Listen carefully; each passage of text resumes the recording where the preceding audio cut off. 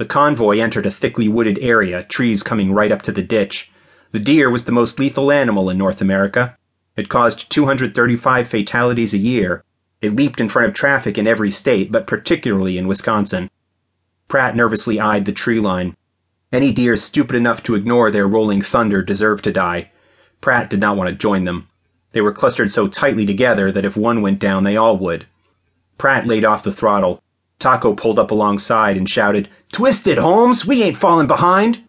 Taco opened his throttle and shot forward, his bare-bones 102-inch chopper exploding with torque and sound, 130-decibel Bronx cheer.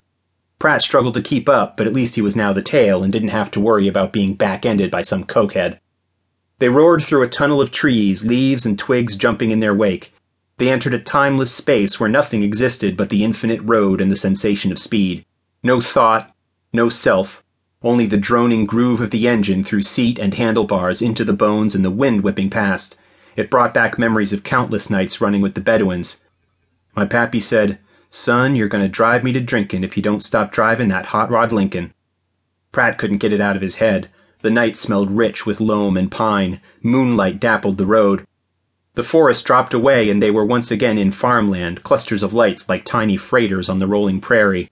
Somewhere south of Janesville, the smooth blacktop changed abruptly to tattered asphalt as they crossed into Illinois. The convoy turned off onto winding gravel. Pratt caught a glimpse of the street sign, Jorgensen Road. A farm up ahead. Robles slowed down. The bikes clustered at the gate. There was a dude with a sawed-off. He was Mexican, had a shaved skull the shape of a howitzer shell, and wore a ground-length duster. Robles hung inside the gate while the others roared into the farmyard. Pratt pulled up. The dude with the shotgun eyeballed him with thinly veiled disgust. "Who's this?" he grunted. "He's with me," Robles said. Howitzer waved them through. There were a dozen-plus bikes parked on the hard-packed earth outside the barn, plus a half-dozen pickups and an old Ford van. 50 yards away and up 3 steps was the 2-story wood-frame farmhouse, lush planters hanging incongruously from the veranda. The sound of a locomotive emanated from inside the brightly lit barn before breaking down into its components. Men shouted and dogs snarled. It was the opposite of music. The keening yowl of a dog in pain cut like a knife. Pratt pulled in next to Taco, reached in his tank bag and tossed a coffee can lid on the ground. He kicked the standout onto the lid. He followed the skulls into the barn where 36 men, most in leather and colors, surrounded a fighting ring that was a 15-foot square enclosed by a 4-foot wood fence. The floor of the ring was covered with straw, much of it stained black from blood.